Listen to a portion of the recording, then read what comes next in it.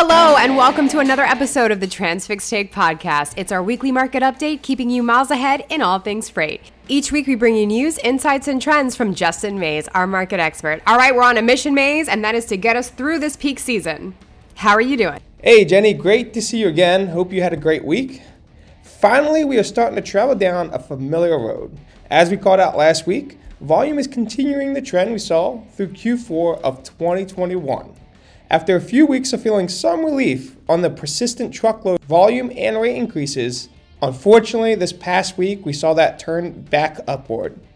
Looking back at 2021, I believe the industry will see volumes continue following this trend with a slight rise next week and only intensifying as we get closer to the Thanksgiving week. Well, as we know, we are very much underway with the holiday season, and Thanksgiving, if you can believe it, Mays, is just 2 weeks away. Wild. Following the holiday squeeze on capacity, we will see a drop in volume only to start rising and intensifying towards the year's final weeks, where capacity is the tightest and shippers are most at risk as drivers take time off for the holidays.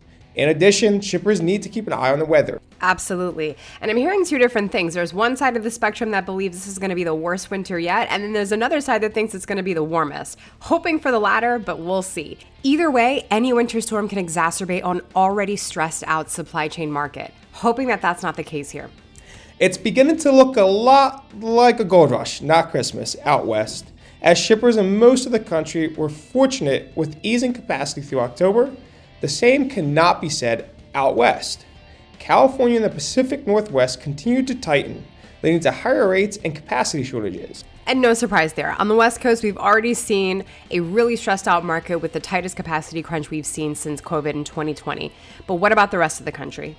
The Pacific Northwest, where the produce season is in full effect, has seen market average rates jump anywhere from 15 to 30% in the last 60 days.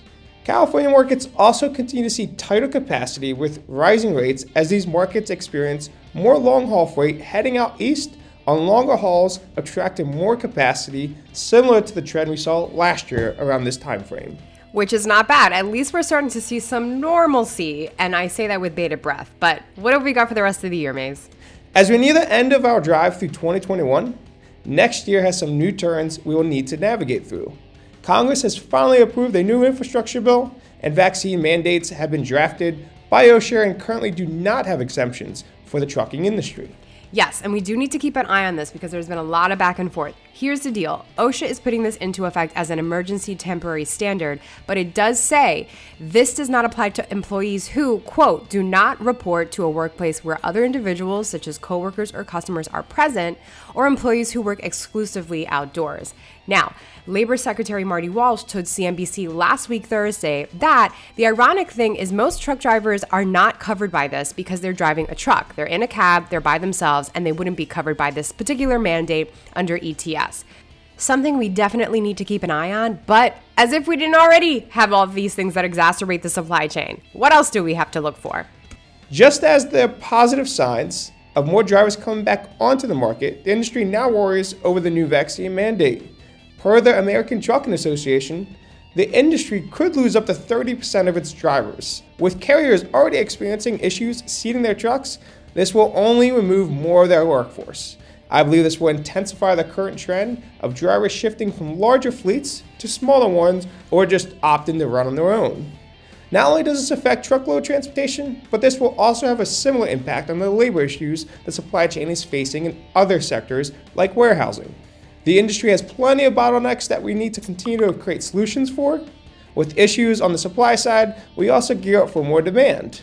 At last, Congress passes a much-needed infrastructure bill.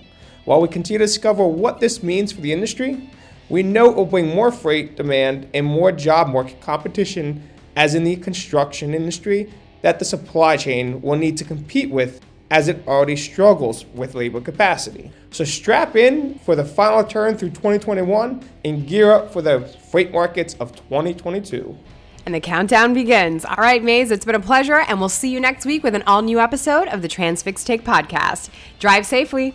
All views and opinions expressed in this podcast are those of the speakers and do not necessarily reflect the views or positions of Transfix Inc., or any parent companies or affiliates or the companies with which the participants are affiliated, and may have been previously disseminated by them. The views and opinions expressed in this podcast are based upon information considered reliable, but neither Transfix Inc. nor its affiliates, nor the companies with which such participants are affiliated warrants its completeness or accuracy, and it should not be relied upon as such. All views and opinions are subject to change.